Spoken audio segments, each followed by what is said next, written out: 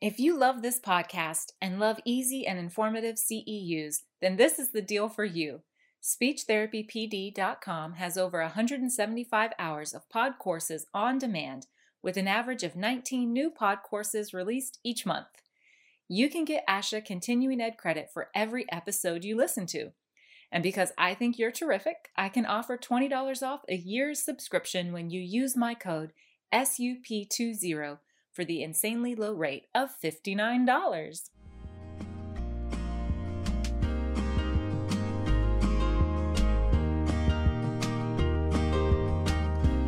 Welcome to the Speech Uncensored podcast, your destination for nourishing your mind and flourishing in the medical, speech, and language pathology field.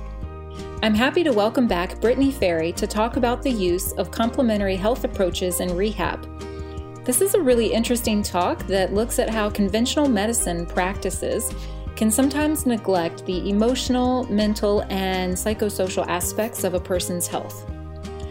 Complementary health approaches aim to pair with conventional medicine to coordinate a holistic, patient-focused approach to healthcare and wellness. I really enjoy exploring these areas of our field on my mission to provide care that encompasses the whole person. My name is Leanne Porter. I'm your host, and now let's hear more from Brittany. Hi, everyone, and thanks for joining us today. I'm Leanne. I'm going to be your host and moderator for today's talk, and I'm joined by my guest, Brittany Ferri. Welcome, Brittany. Hi, thank you. All right, I'm excited for our topic today on complementary health approaches in rehab. We're going to be learning what they are because that's a new term for me. That's not something I'm familiar with. And the other important aspect that, of course, I'm really glad you are including in your talk today is the varying levels of evidence behind them. Some have more research kind of supporting their use in rehab practices and others not so much. And that helps give us an idea of when they can be useful. All right, so let's begin at the beginning with you, Brittany. Tell us a little bit about yourself, please. Yeah, I'm an occupational therapist. I've been practicing for about 5 years. The majority of my clinical experience is in a variety of mental health settings. So complementary health approaches have really played a big part in the work I do as an OT. And even now that I've stepped back from my clinical roles, I'm still really passionate about education surrounding them because, as Leanne mentioned, there's a variety of evidence backing up each of them. Some have a lot of evidence, some have none at all. So it's really important to kind of set the record straight so that people can appropriately use them in rehab settings. Excellent. All right. And I believe you have slides to share with us today.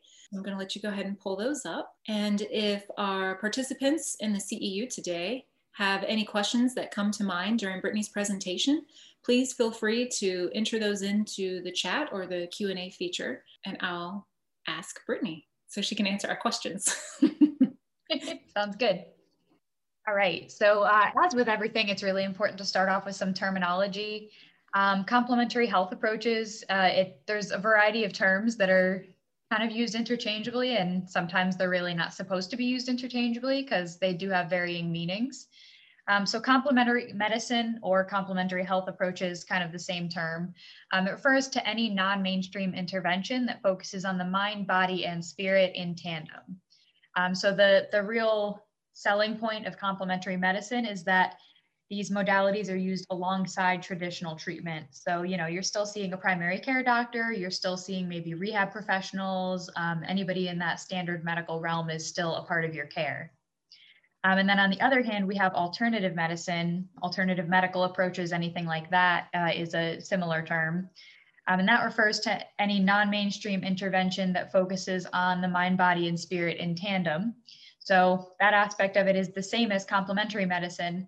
However, these modalities are alternative, meaning they're used instead of any kind of traditional medical treatment. So a lot of people using alternative medicine probably aren't seeing your standard primary care physician or even specialist for that matter. So it's important to differentiate, the difference between the two of these, but also that modalities such as yoga or deep breathing or anything like that can really be considered either of these, either complementary or alternative in nature, depending on the context in which they're used. So there's also a lot of concepts set forth by some governing bodies in an attempt to make these concepts a lot more clear. So the National Center for Complementary and Integrative Health categorizes these modalities into two categories: natural products or mind-body practices. So they're pretty big umbrella terms, and a lot can fall under each. Natural products are defined as really any herbal medicine, vitamins, minerals, probiotics, or anything that people might recommend to patients. So these items are widely available. They're usually dietary supplements, and they can come in really any form: tinctures, powders, oils, lotions, capsules, and tablets. And then our other category is mind-body practices, which is probably a lot more pertinent to the rehab provider. Although they might have some interaction with the natural products, mind-body practices can actually be implemented by rehab providers. So they're far more general, and it's really just a diverse set of procedures led by trained practitioners. And everything we'll be talking about today falls under the category of mind-body practices. So just a few starting statistics. Complementary health approaches have really grown quite a bit in popularity over the past several years. And so they've set out a lot of these most common ones. Natural products seem to be the most common of all of them, with 17.7% of adults dabbling in that area at some point in their life, followed closely by deep breathing, and then yoga or Tai Chi, chiropractic manipulation, meditation, massage, progressive relaxation, and guided imagery. So a lot of those are the most common ones, and most of which we'll be going over those today. So our first one is deep breathing. The intended benefits of deep breathing really focuses on lowering blood pressure, decreasing anxiety, relieving pain in some instances. When the provider really makes a focus on that, it encourages the patient to focus on that. Deep breathing also improves blood flow, increases energy, regulates sleep, encourages better posture due to muscle relaxation, and also reduces inflammation. If I can jump in right there, Brittany, we do a lot of breathing exercises, especially when we work with voice patients. So we might do what we would call like diaphragmatic breathing or belly breathing exercises with them. Also with patients with motor speech disorders, as we need good breath support for speech, right? If you're not getting enough, that's the power with which we speak on. And if we don't have enough built up within our lungs, then our voice and quality will suffer from it. So, that's very good. Yeah, we do a lot of breath work in speech therapy, but I don't think we see it as that necessarily, and that it could have also like additional benefits as well. And so, like, I think that's no, that's a really good point. That's definitely good to mention, because so then that's well within a lot of SLP's skill set already then. So just branching out a little bit more, and maybe encouraging patients to kind of, I guess, channel, like I was mentioning, the ability to relieve pain by using that deep breathing, lower anxiety, things like that. Because I'm sure for some patients it can be traumatic if maybe they've had a big injury and now they're scared about doing that deep breathing or doing that voice retraining. That can definitely serve a dual purpose. Yeah. Awesome. So deep breathing can be added to any treatment session pretty easily. Doesn't require any equipment or special training.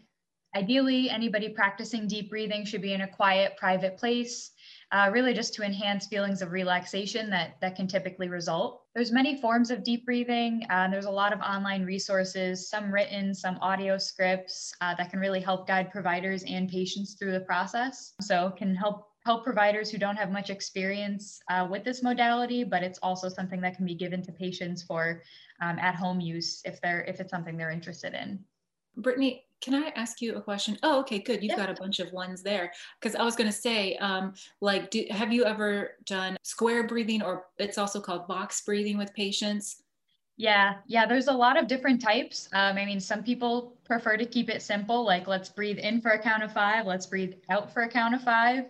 But there's a lot of different ones. Box breathing, like you mentioned, belly breathing, roll breathing, 4-7-8 breathing, and morning breathing.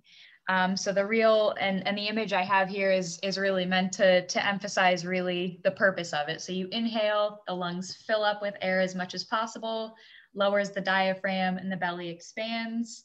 And then our exhale is meant to completely empty out the lungs to the best of our ability, flatten our belly, our diaphragm rises again. So that's really what we aim for is to get that diaphragmatic breathing in to really trigger that relaxation response in the body.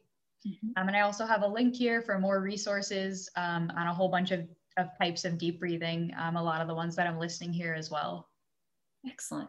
Would you be able to give me some more information on the 4-7-8 breathing technique, on how that one works, maybe?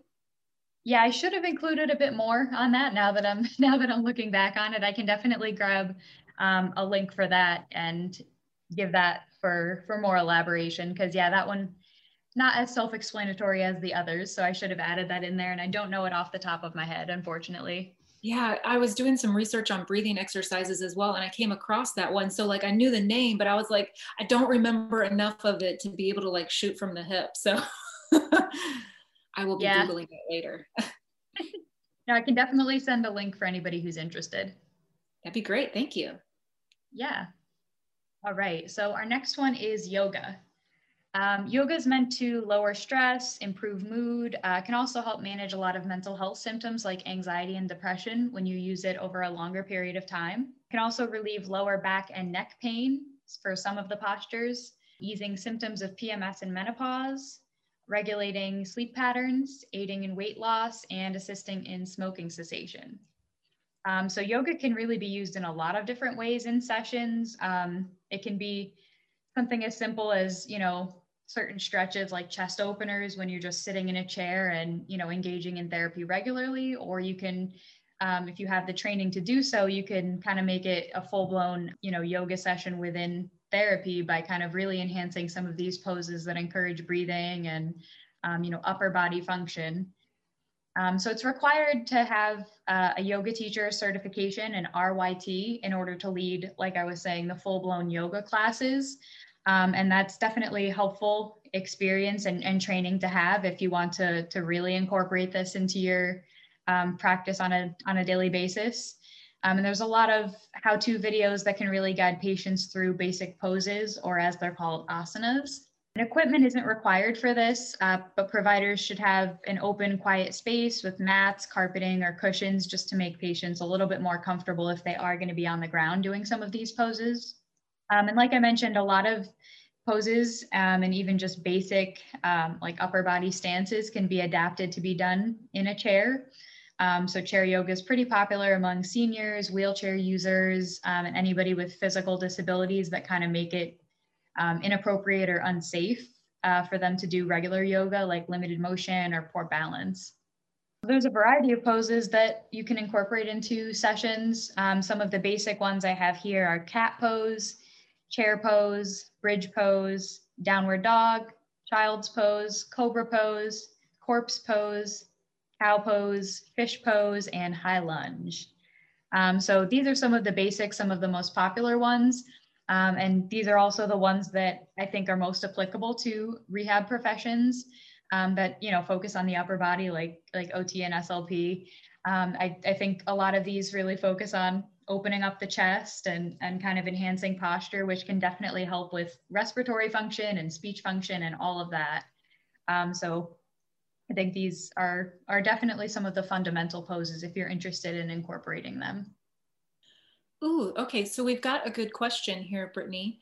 Is there a website or link for videos, like how-to videos for people with disabilities? And I'm thinking they might be asking for in regards to yoga, doing some yoga. Yeah, I can definitely find one of those. I have a couple good ones on YouTube. I can't think of the names offhand, but I will definitely send those to you. Excellent. Okay, cool. Thanks. Yeah. Our next one is Tai Chi.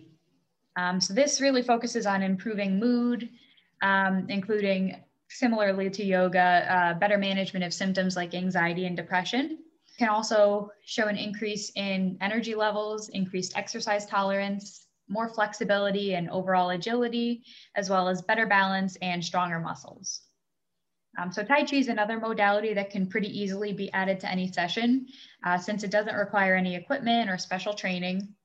It can be practiced alone or in groups. This might be one of those common like group fitness classes that you might see if you see a lot of people out on the lawn doing a lot of kind of swaying, things like that. It's pretty commonly taught in like assisted living facilities, rec centers, senior centers, things like that.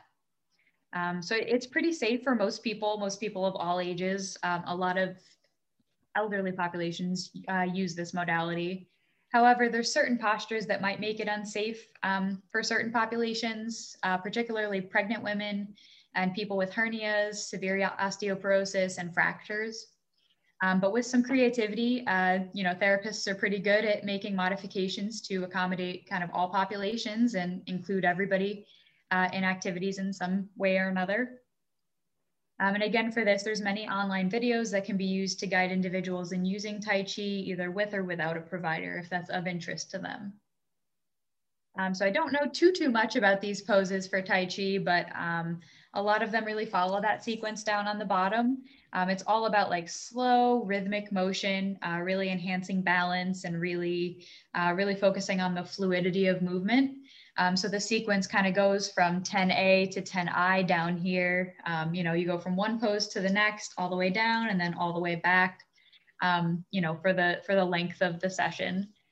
So it focuses on a lot of poses like shoulder strike, advance, retreat, look right, look left, center, ward off, roll back, push, press, pull down, split, and elbow strike. So you notice with some of them, they say strike. Tai Chi does have a lot of roots in martial arts. Obviously, it doesn't encourage, contact or anything like that. It's not part of it, but a lot of the motions really focus on, like a quick motion followed by a slow motion and kind of like advancing, retreating, like they're saying, and focusing on the fluidity between those motions. I feel like that's a really good practice for helping people become really aware of proprioception, where their body is in space. And this could help the folks who are working with our physical therapists on kind of those same issues and that they're a fall hazard or risk.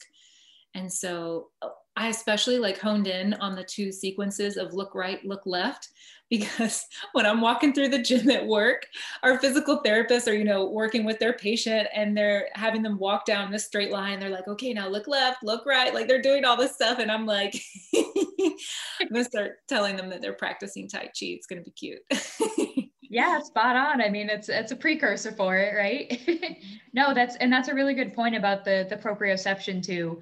A lot of this focuses on, slowing down your motions, impulse control, noticing where your body is in space, being able to do the right motions at the right times. So yeah, there's definitely a lot of carryover to proprioception. Yes. Yeah. When I've walked up to the front to take some patients back for my outpatient practice, I've had some people with really poor balance. They don't have a walker, they don't have a cane. And I'm like, you know what, let me go get a gait belt. And so, one of the things with a patient that I had recently was that they started to have a very kind of impulsive shuffle forward, and then their balance would then become out of whack. And so I could see where this might be a helpful addition to their typical like course, maybe not necessarily led by me specifically, but I feel like that now. I'm like, because I'm thinking like, who could this work for? Who would this help? Yeah, exactly. And that's a really good point. I mean, some of this stuff can definitely be incorporated into your treatments, but some of it can even really just open your eyes to like all the deficits that are out there and, all the things that could benefit people. So if you're thinking, in terms of other modalities, like, wait a minute, okay, I don't know if this patient could benefit from it because it seems like they're really unsafe. Maybe their balance is an issue I should bring up to their PT or their doctor or something. So yeah, it definitely has, all of these modalities definitely have a lot of purposes. Yeah. All right, our next one is meditation and guided imagery. Again, with those two terms, they're often used interchangeably. They're pretty much the same. This is really focused on lowering stress levels, improving self-awareness, increasing attention. It can improve age-related memory issues when it's used, in a certain population. It can also help manage pain levels, improve sleep, and lower blood pressure.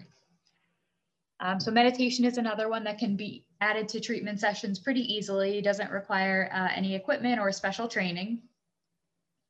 Individuals using this should definitely have a quiet, private place to enhance the feelings of relaxation, but also to be able to hear either the provider or the audio file that's kind of leading them through this. There's many written, audio, and visual resources online to help guide providers and patients through this process. And it's also important to note that guided imagery, a lot of times, sometimes it can work best without a script that you find online, because it allows patients to kind of cater the experience to their own preferences. Like if somebody would rather, rather than looking at the beach that you're describing or the video online is describing, some people would prefer to, go to the treehouse that they had behind their childhood home. Maybe that's the image that really is going to enhance the most relaxation for them. So it's always important to kind of leave that location and that, space open to the patient. So as with the other ones, there's a lot of types of meditation and guided imagery. One of them is focused attention, where patients really focus on just their breath, whether it be, labored or not, whether it's fast or not, just really focusing on what their breath looks like. And then this is a really good opportunity to also bring in some of that deep breathing. If they find their breathing is not what it should be, or it's, causing them more anxiety, you can definitely incorporate some of that training to help them take deeper breaths and, more intentional breaths. Another one is body scan, where patients should pay mind to any tension, discomfort, or aches in any part of the body. So this is another one, we were talking about proprioception before. This is another one that can definitely help with that spatial awareness, sensory awareness, environmental awareness, really anything that's impacting their body. And visualization, this is where I mentioned before, you can imagine your favorite place or something a little bit more generic, like a beach, mountain, or any kind of other relaxing imagery. Another type is a loving kindness meditation, where patients direct good thoughts towards themselves and then to others around them. And then skillful compassion, where they focus on one person and note what feelings come up. So that's a good one for kind of enhancing empathy and really focusing on some of those mental health concerns. Mm-hmm. We also have resting awareness, where patients are thought to acknowledge thoughts that come up, but let them pass and allow the mind to rest.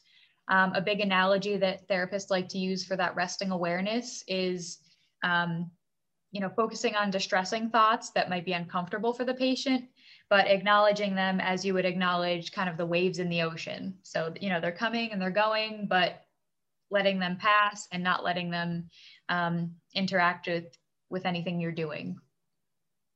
And our last one is reflection, contemplating answers to questions like, what am I grateful for? Or any other prompt that's kind of personally meaningful to you. So these are just some of the basic types of meditation that people like to use. There's quite a bit of them, and it can even be improvised quite easily, if you find that a patient would benefit from something slightly different. And I do have a link for a couple introductory videos for this, because this is another one that people often like to use. Yeah, I've used some of these techniques not only like in just my life, like my personal life, but I've had patients that I felt like these were very appropriate for and recommended them.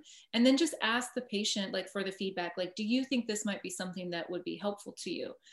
Because this is a complementary health approach, I don't want to say like, if you don't do this, like you're going to suffer for it or something like that. I want to make sure like they can easily reject it if they wish, if they're uncomfortable with the idea of it, because some people, they may need to kind of warm up to it a little bit. Right. So I just propose it as an option, and then I'm happy to guide them through it and explain more about it if they're interested in following up on it. But in my outpatient practice, like I will assign other types of homework too. And whether or not they do it and complete it and bring it back, like I never give them grief for it. If they're like, oh, I left it at home, or, oh, I was so busy this weekend, I didn't get a chance to do it. I'm like, that's fine. If you have time this weekend, work on it, Right. Because that's another like really important tenet of a lot of these things, is not passing like that strong negative judgment on things. So it's like, cool if you do it, cool if you don't. Like everything is cool. Right. No, that's a really good kind of paradigm to keep in mind throughout all of this, because some people might take offense to some of it. Some people might think that, I mean, this might sound like a bit of a stretch, but there's certain people that might think some of this is against their religious belief, or, you know, if they practice a devout religion, and, you know, they're very dedicated to that, then they might think that some of this would, you know, detract their focus from their God, or, you know, whoever they worship in a way.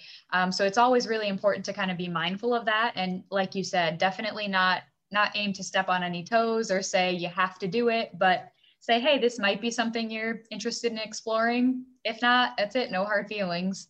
Mm-hmm. I mean, because how many times in our practice working with adults who have suffered an event that has really rocked their foundations and their understanding of who they are as a person, their roles in their social networks have been completely reversed and upended, and they may even feel adrift at times. And so having an opportunity to sort through all of those thoughts through any of these guides can be really helpful, because one of the central tenets is, as you've explained before, approaching it in a non-judgmental way. It's like recognizing that, yes, I feel terrible about XYZ. I just feel terrible. Like, you don't have to like let that like hang on you and sit. It's like you recognize the emotion, and then like you mentioned, like waves, they come and they go. Like, you recognize it, you understand that's what it is, and then you allow it to pass. That can be very helpful for adults working through these really challenging times in their recovery process. Yeah, absolutely. And that's even bringing to mind kind of the transformational change model, where some patients might, you know, be very against any kind of treatment at all. And then, you know, hitting a turning point where they do some of these reflections perhaps, and they realize, okay, what do I want from life? Or what do I hope to gain back? Or what are my goals for the future? That might really give them that motivation for, you know, personal change, professional change, physical change, kind of anything. Yes, because we've all worked with a patient that was really struggling through coming to terms, you know, coping with what they've experienced. And we've seen time and time again that if they cannot make progress through that, they're definitely not going to be able to make progress with our therapy. And, Right. you know, I'm thinking of, you know, when they're working with us on an inpatient rehab unit, for example, you know, we hope that after their time with us there, we're able to send them home, that they can have some measure of independence in their home environment. But like, if they're caught up on their inability to process and cope with these things, then they're not going to be able to make the kind of progress they need to get back home safely. And they may have to go to a secondary type of rehab facility, which isn't what we want. You know, we want to send people home. The people who are on an inpatient rehab unit, they want to go home. And you know what? Your therapists are working to help you achieve that goal. Yeah. And let's be real, those management skills like really span. It's from, you know, safety within your home all the way to managing those uncomfortable feelings and, you know, what you do about them. Mm-hmm, mm-hmm. Yeah. Excellent. Yeah, I really like the collaboration, and, you know, how so many points are brought up from this. It's very good. Yeah. So our next one is progressive muscle relaxation, also known as PMR. So this is intended to lower blood pressure, decrease muscle tension, reduce fatigue and anxiety, lower heart rate, reduce levels of cortisol in the body, and enhance feelings of quality of life. So PMR can be added easily to any treatment. As I've kind of mentioned for all of these, a lot of these are simple to add in. That's why I'm including them, because they're, you know, some of the most readily used for that reason. And it's ideal to have a nice quiet place for patients to practice this. And again, with this, there's a lot of written, audio, and visual resources that can really help providers and patients through this process. So the basic progressive muscle relaxation sequence, it might vary a little bit from person to person, but it usually hits all of these points in the body, all the way from the forehead down to the right and left foot. So our first step is to breathe in and tense the first muscle group, hard but not to the point of pain, for about 5 to 10 seconds. And then you'll be breathing out while suddenly and completely relaxing those muscles. And then you'll relax the whole body for 10 to 20 seconds before moving to the next muscle group. And so you'll slowly work your way from the forehead all the way down to the feet, while paying special attention to how the muscles feel when they're tensed and the difference between that and how they feel when they're relaxed. So when you're finished with all the muscle groups, it's important to count back from 5 to 1 to slowly bring your focus back to the present. So for this, it's ideal to keep your eyes closed while you're doing it. A lot of people like to lay down so that you can really feel everything. It's almost like the pressure is all relieved, as opposed to if you're sitting up, but it can easily be done in a chair as well. I've actually used this with patients who were experiencing things like muscle tension dysphonia, so a voice patient. And I could see its applications to muscle tension dysphagia as well, because it's really good about bringing that awareness of, oh, I'm tensing muscles here. And I wasn't realizing that until I did this focused exercise about tensing, tightening muscles, and then relaxing. And the idea is that with that like negative and positive practice of like the negative practice of that squeeze, squeeze, squeeze, and then the positive of the relaxation, you're able to start keying in on what actual relaxation of those muscles feels like. And I'll use me as an example. So I always get that knot in my shoulder, right? That's where I hold my stress and my tension. So when I do these and I tense and I get to the part with my shoulders and I'm squeezing and holding for 10 seconds and then I relax, I actually relax. And then I really can tell, ooh, Leanne's been holding her shoulders a little more, tighter than usual. And that gives me feedback about some things that might be like slowly stressing me out, or something that like I'm not facing, which turns into a stress moment, which adds to that. So I'm just a really big fan of progressive muscle relaxation. And so when I've used it with patients, like again, I say, we're going to try this technique. It's for the purpose of understanding where you may or may not be holding tension.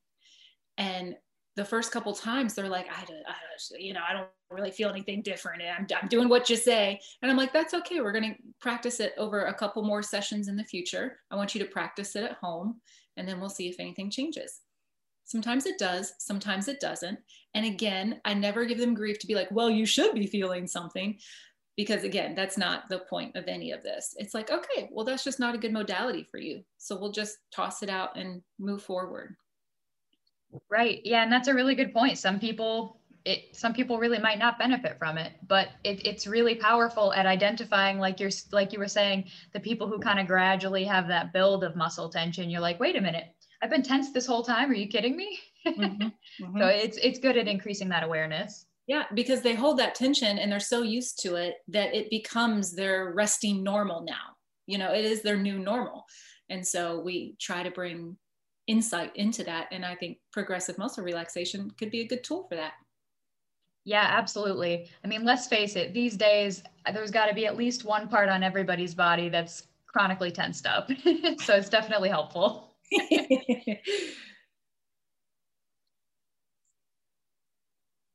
So yeah, those are the basics that we have for right now.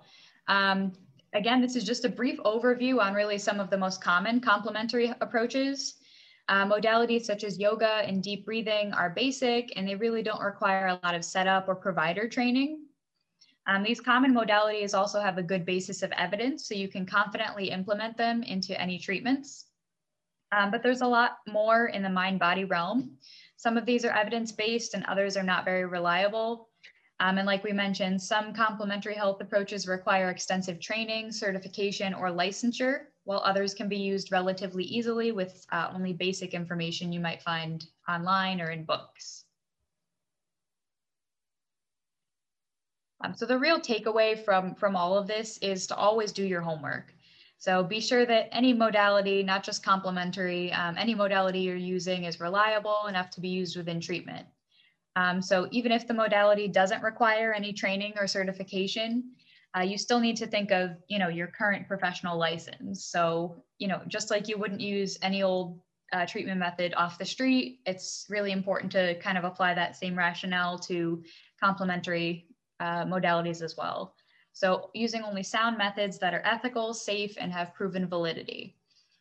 So that's not only that's not only the case for the modality itself, making sure that it's credible and everything like that, but making sure it's appropriate for the individual person. So like we mentioned, some of these have contraindications, like Tai Chi really shouldn't be used with people who have severe osteoporosis, things like that. We obviously don't want to be putting patients in harm's way at all. So even if, we think we might be doing good by trying some of these out, it's really important to still keep safety in mind at all times. And if patients do recommend or they do express some sort of interest, like we said, there's a lot of ways these can be modified to kind of meet their needs. Yoga can be done in chairs. There's even parts of Tai Chi that can likely be done in chairs with just a focus on the upper body. So there's a lot of ways you can still kind of cater to patient needs and still try new things at the same time. Mm-hmm. Yes, and any of them should really be implemented really only after you've done an extensive evaluation and every aspect of the patient's risks and their precautions, contraindications, and everything like that. And then I have a bunch of the references that they do have some of the material that you guys requested, but I can definitely add some more specific ones that go directly for treatment materials. Yes, so I got the opportunity to quickly look up the 4-7-8 breathing technique. And that one was where you do a slow inhale through your nose over the course of 4 seconds. And then you hold for 7 seconds. And then you slowly exhale for the count of 8 seconds. Okay, there we go. Yeah, that one sounds a little tough. Mm-hmm. Yes. Yeah. Whereas like box breathing would be inhale over the count of 4 seconds, hold your breath for 4 seconds, exhale for 4 seconds, hold your breath for 4 seconds, and then you complete that cycle again. So it's 4 seconds inhale, hold for 4 seconds, exhale for 4 seconds, hold for 4 seconds. And those are the 4 sides of the square that you just keep going through. You can tell I really like breathing exercises. They're good and they're super easy. I mean, the good thing about it is people don't even have to know you're doing them. So you can teach patients to, do it on their drive to work or, waiting room at the doctor's, anywhere really. Mm-hmm. I recently learned about another one. Now, I'm slowly learning about these things, so they're all new to me, but these ideas and these concepts have been around for quite some time. So the one I just learned about recently was counting breath or breath counting. And that's where you inhale and then you exhale. It's not timed. You just, you breathe in, you breathe out. On the exhale, you count 1. Then you inhale and you exhale again. The exhale is 2. Inhale, your 3rd exhale, inhale, the 4th exhale, inhale, the 5th exhale. And when you get to 5, you go back to 1. So all you're doing is you're just counting your exhales in series of 5s. So what I was reading, it recommended like setting up a timer for maybe like 2-3 minutes and then counting your breath in sequences of 5 over and over during that time. And the goal of that was to help you like quiet your mind to do some of that meditation where it's just focusing on like one thing so that your mind isn't distracted about ruminating on the past. It's not distracted about planning or worrying about things for the future. So it helps kind of quiet you down and quiet your mind and just spend that time relaxing. Yeah, I like that. I mean, you absolutely have to be focused on it between the counting and then the actually doing it. Yeah, it takes up a lot of your attention. There's really no room for distressing thoughts then. No, right? Like I'm seeing applications for all different kinds of populations, like with working with TBI patients who are struggling with attention or executive functioning or impulsivity. So doing some of these different types of breathing exercises, having to attend and to focus on that for a set amount of time. Also, I've worked with post-concussion patients and one of their complaints will be like something that they call like just a busy mind or brain fog, almost like the opposite, like brain fog or like a brain that just won't stop, especially when it comes to be bedtime. And they're like, no, I just want to go to sleep, but they can't turn their brain off.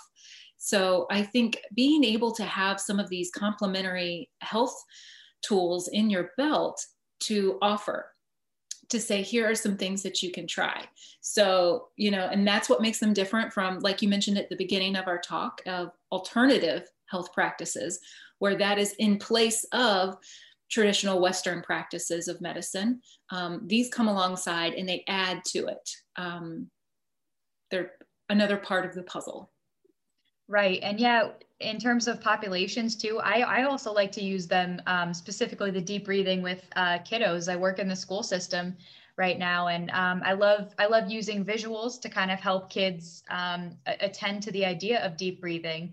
Obviously, they can't, really follow some of the more specific nitty gritty, but just the concept of breathing in through the nose and out through the mouth is hugely powerful for them.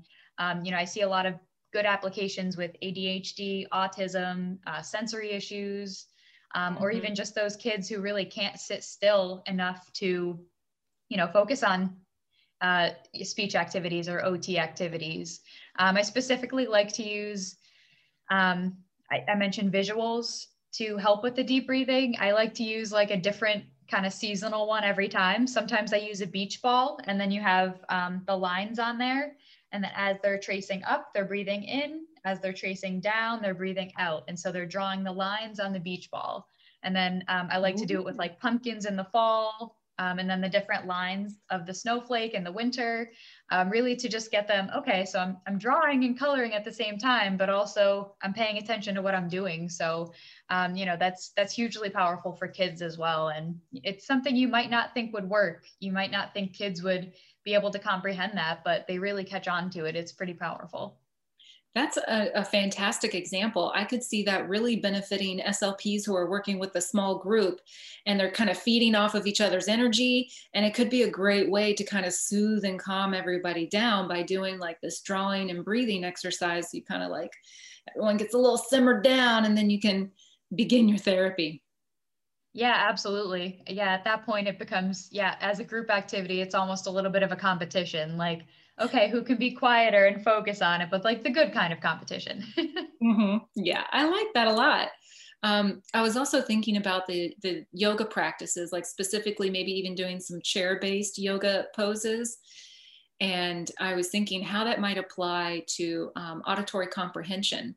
And it could be a good exercise for doing auditory, like command following types of activities. So giving 1-step instructions or 2-step instructions. And then hopefully to kind of make it more meaningful and impactful, you can use those visual supports like a picture to help them follow that instruction. But they're getting like some benefit from it because it's movement, it's interaction. I think anytime that we can tie in something motor related or something very concrete when we're working with our patients with aphasia, that is just really beneficial. Yeah, definitely. And you were talking about following like multi-step directions. I was even thinking maybe if you really wanted to upgrade it, let's not do directions at all. Just mimic what I'm doing right now. Just mimic this pose. What arm do I have up? Like, am I arching my back, or is my body nice and tall and straight? Yes, I love it. We have a really good question from one of our participants this evening. So they're asking, what do I try with a patient who is easily agitated and gets louder and louder? This therapist has discussed the patient's behavior with them. However, the patient is resistant to learning any calming techniques or participating in any of the modalities. How might this clinician work to get some buy-in? Yeah, that's a tough one. I see that a lot, especially in the elderly population. They get more upset, and it seems like, hard of hearing kind of combines with that a little bit, and it snowballs, and it seems to be a bigger issue. I would say guided imagery would be really good for that. Maybe not at first, but really just letting them listen to the script at first. Maybe they don't have to close their eyes and picture it, but just listening to somebody else with a calm, soothing voice. Maybe you could guide them through it yourself, but maybe to help them really like disconnect from the therapy session, it might help to put on a script online. and just have somebody with a really calm, soothing voice. Okay.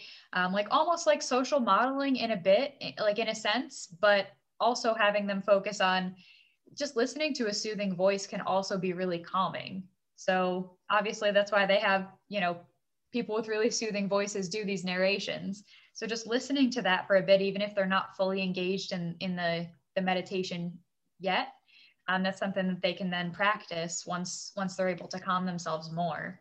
But I see that as being, a good starting activity to try. Yeah. I wonder if providing options for that patient to choose from. So it's like, I suggest maybe like this breathing exercise, maybe a guided imagery, like where you could watch a video, which one of these three options would you like to try right now? And I feel like that gives a little bit more control back over to the patient to kind of take back some of that autonomy. And another thing is that maybe rather than present it as a way for like to calm them down, because like who has ever in the history of the world actually calmed down when been told to calm down, right? Like counter just doesn't work that way, right? So maybe to be like maybe framing it in more of like are you feeling angry right now? Like, let's work through that anger with this technique. So maybe identifying kind of what it is they're feeling. Are you physically uncomfortable? Like identifying the trigger for the agitation, I think is a big key too, because the tools that we might be applying to it aren't fixing what's causing it, which of course, identifying agitation in patients who either don't want to tell us, don't have the means to tell us, or maybe don't even exactly understand themselves can be very challenging as well. But those are just some things to consider as well. Yeah, I agree. That's a really big point, because there's so many, things that can underlie agitation and, what you're seeing on the surface. So there could be a whole nother hour-long chat on that. True story. All right. We have another question from our participants. Are you ready, Brittany? Yeah. All right. Super. Okay. So this participant is curious about would deep breathing exercises work with moderately to severely cognitively delayed students? What are your thoughts? I don't know about severely delayed. I mean, that could be tough, but it's obviously something you can always trial. I mean, that's the beauty of the deep breathing in particular. It's very low risk. There's not much that, there's really no harm in trying with that. But for moderately impaired students, I would say definitely. I mean, if like I just mentioned, I was able to use it with several kiddos, and I'm specifically working with 3-year-olds right now. So I've been able to teach a whole slew of them the deep breathing using the visual. And I would definitely focus on using a visual to have them attend to it, because obviously with, cognitive delays, it helps to have those visual aids to make it super clear. But, it might be something that you start off with, let's just draw the line up and down, with no beach ball or no pumpkin there. Let's just draw the line up and down. And then, maybe it's a little bit too distracting to have the full visual there. And then slowly, if they get a little bit better at it, we can add that. And now, okay, let's do 5 of them to complete the whole pumpkin or something like that. But yeah, I think for moderately impaired students, that can definitely work. Deep breathing is a lot easier to catch on than some people might think. So I've always been surprised at the kiddos who pick up on it. Mm-hmm. And I'm also a big fan of the concept of gamification, which is a really simple concept of just making a game or like a easily achievable competition out of an activity. It becomes very intrinsically motivating for a wide swath of people, myself included. And so I'm thinking about this, doing breathing exercises with moderately to severely cognitively impaired students. And I'm thinking, maybe trying like an exaggerated version, like a big inhale and a big exhale. And then, now we're going to switch it up and do a little one, like, and so it's like, so you can kind of play with the size and the scale and using your whole body. I'm just freestyling here now. You can tell me to Yeah. stop, Brittany. No, not at all. That's a really good point. Like, okay, we have this balloon. How big can you blow it up? Not actually, but just have a big balloon on the screen in front of them. And okay, keep breathing. And then, like, maybe you can find a visual that slowly expands, as they're breathing in some more. Mm-hmm. Oh, another good idea is using a tissue, just lightly holding the tissue in front. And so if you, well, first, you're going to inhale through your nose, and then as you blow out, blow the tissue, and then they could make the tissue dance. So you could have a tissue dancing party. Yeah, there you go. I mean, so much of this is even bleeding into a lot of like the oral motor strengthening stuff I do with some of my kiddos. So there's a lot of dual purposes for a lot of these. It's not that far-fetched to say, okay, I'm doing just deep breathing and it's sitting in this one silo. There's a lot of applications for this stuff. Mm-hmm. Yeah, and I think it's a great opportunity to really get creative too. I know SLPs and therapists in general are mostly creative people and love kind of exercising those juices. So I hope we've given some good places for them to kind of jump off and take it from there and see what works for their specific populations. Yeah, likewise. I hope so too. There's been some a lot of good ideas flowing. Mm-hmm.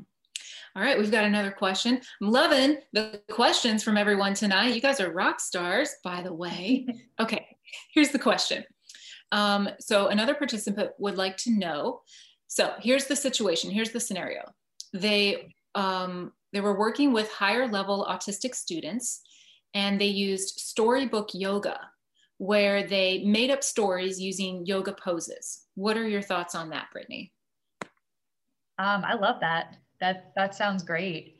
Not only do we have the social learning and the social stories aspect of it, that is obviously a good structure and a good tool for kids with autism, but yeah, I definitely like the incorporation of the motor skills in there. So maybe you're not learning to necessarily do something functional in the traditional sense, but those health management skills, okay, like let me use this yoga pose, let me use the big bear pose when I feel like I really need to get some energy out or give myself a boost.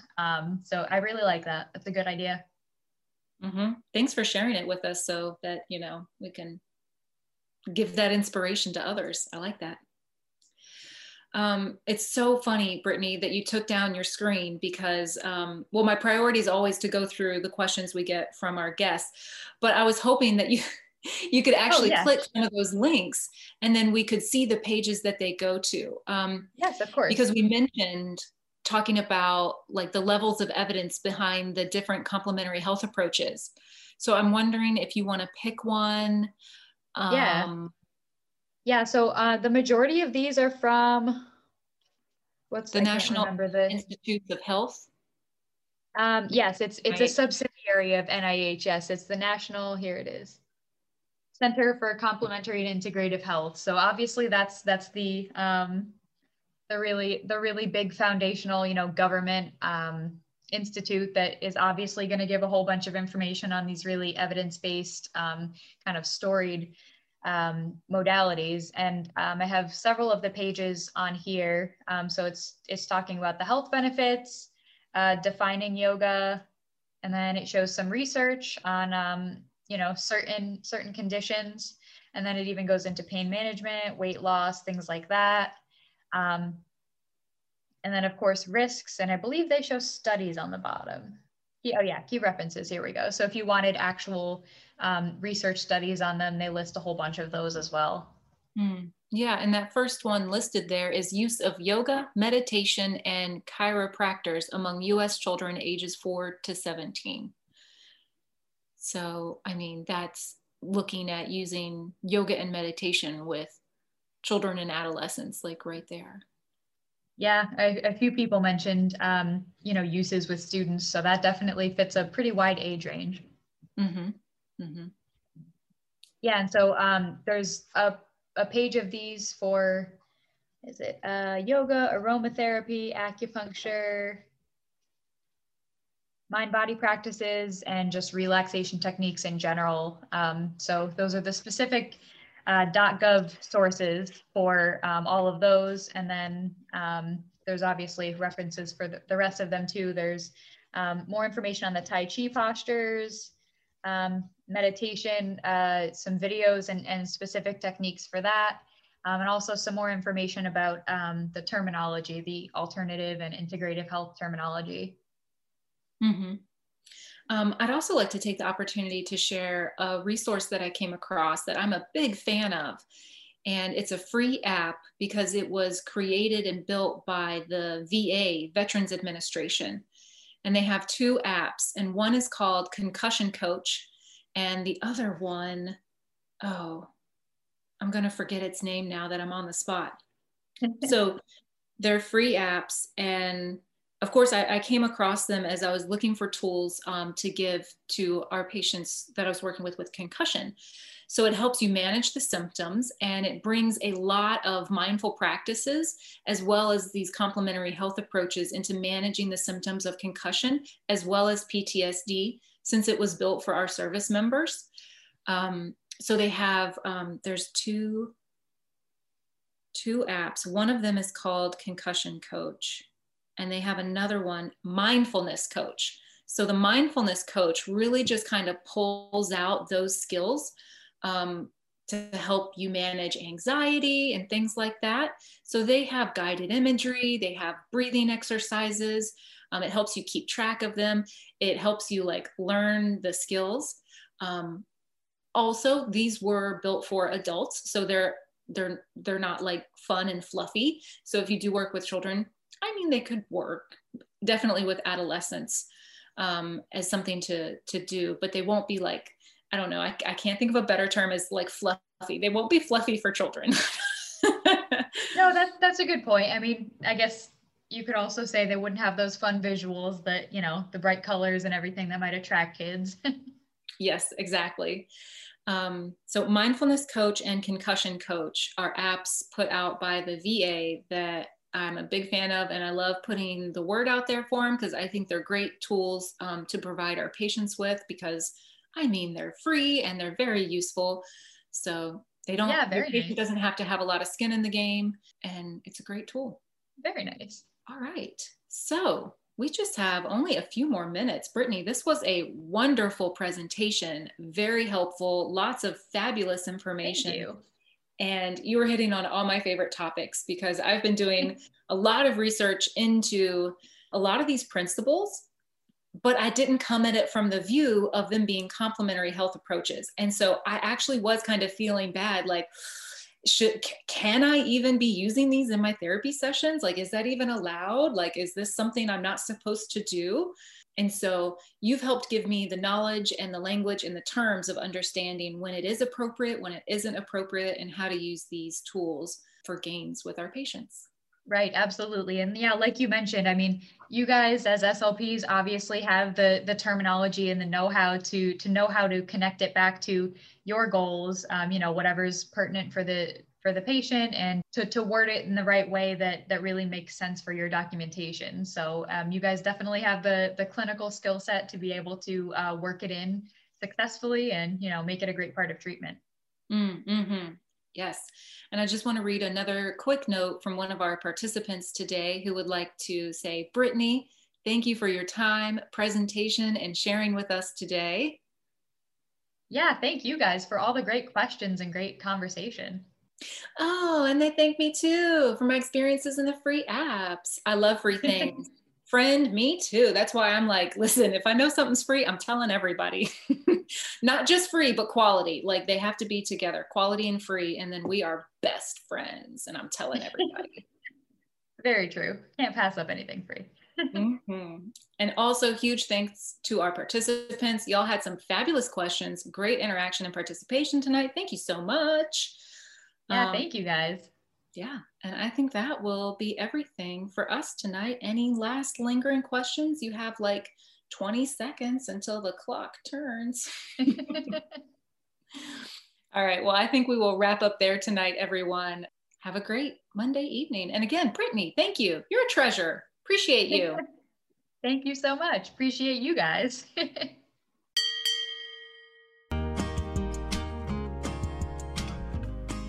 big thanks to Brittany for the time and effort that went into preparing for this talk.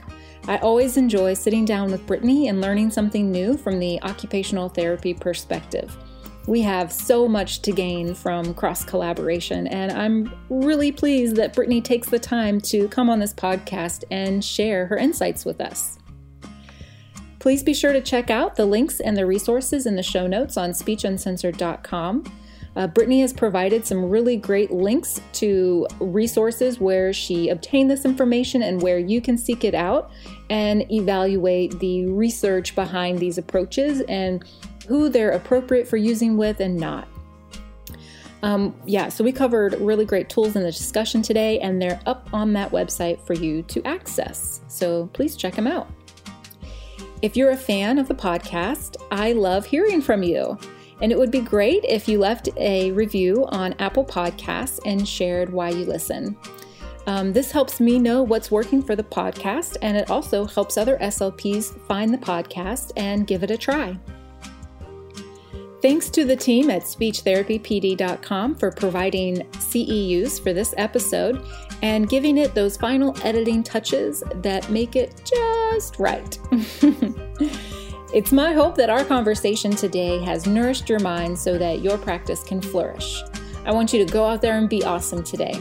Thanks for listening.